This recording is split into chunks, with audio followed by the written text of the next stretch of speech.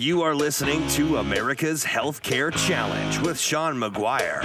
Join the conversation at 402-342-1290 or at 800-577-1290. Once again, direct from the American heartland, here's your host, Sean McGuire. Welcome back to America's Healthcare Challenge here on the Mighty 1290 Coil and their app.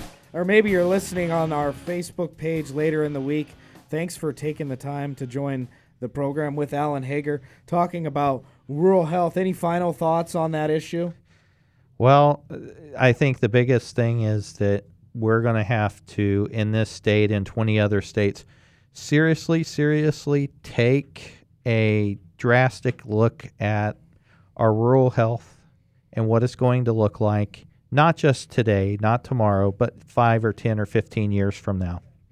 I agree. It's going to be something that we're going to have to look at, and I think they're going to have to embrace technology. I think our state is unique. I'm not in the legislature or governor or something, but if I was, I'd try and figure out a way to advocate through the innovation waiver and so on and so forth to get us out of some of these things. That's going to be coming up. I know just the person to help people figure that out. Oh, yeah, that would be us. But we could almost self-insure the Medicaid population for almost less or figure out some other way to solve this problem if it's going to be, if you don't want Medicaid, like figure out another waiver program. And it was interesting to see that they are going to punish certain states now through their Medicaid waiver program that do not expand. Did you see that? Yes, I did. And that is going to have, again, an impact on Medicaid and the legislature. So if a state doesn't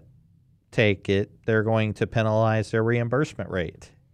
And that is, again, horrible. And when your margins are so low to begin with on Medicaid patients, to say we're going to punish a state not for accepting this is somebody's got it. The rubber's going to meet the road somewhere. Right.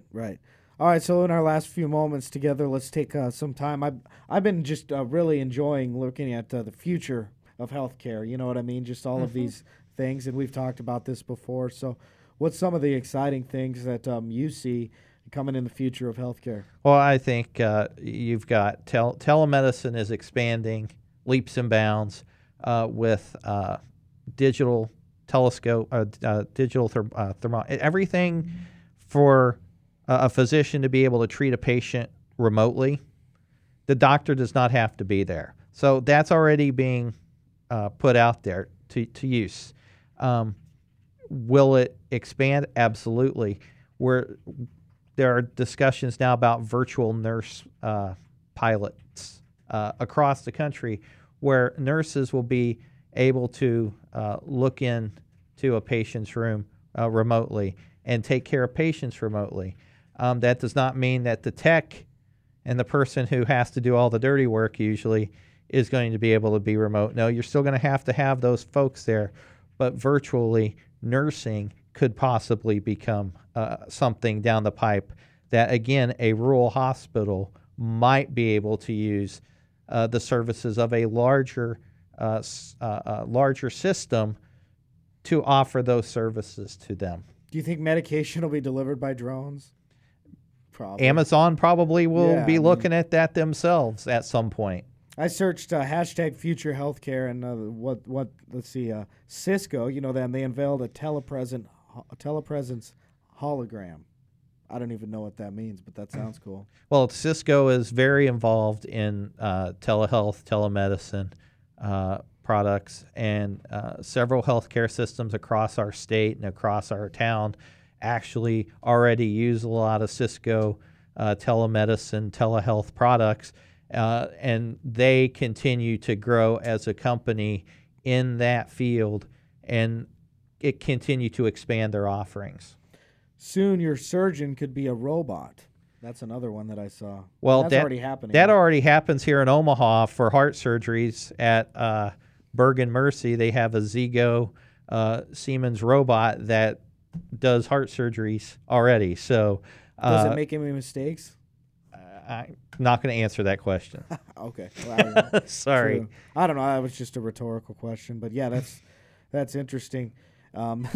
What could happen, but it's going to be a fun few years, like we've said. Final reaction or thoughts, Alan? Just keep your eyes aware of what's going on around you in the healthcare market and make the best decision for yourself. If you need help making those decisions, you can contact Edie Bellis, 402-884-9020. Our website, edibellisinc.com, or our Facebook page, America's Canary, because we are your canary in the compliance coal mine. And we'll be back here next week on America's Healthcare Challenge. See you next time.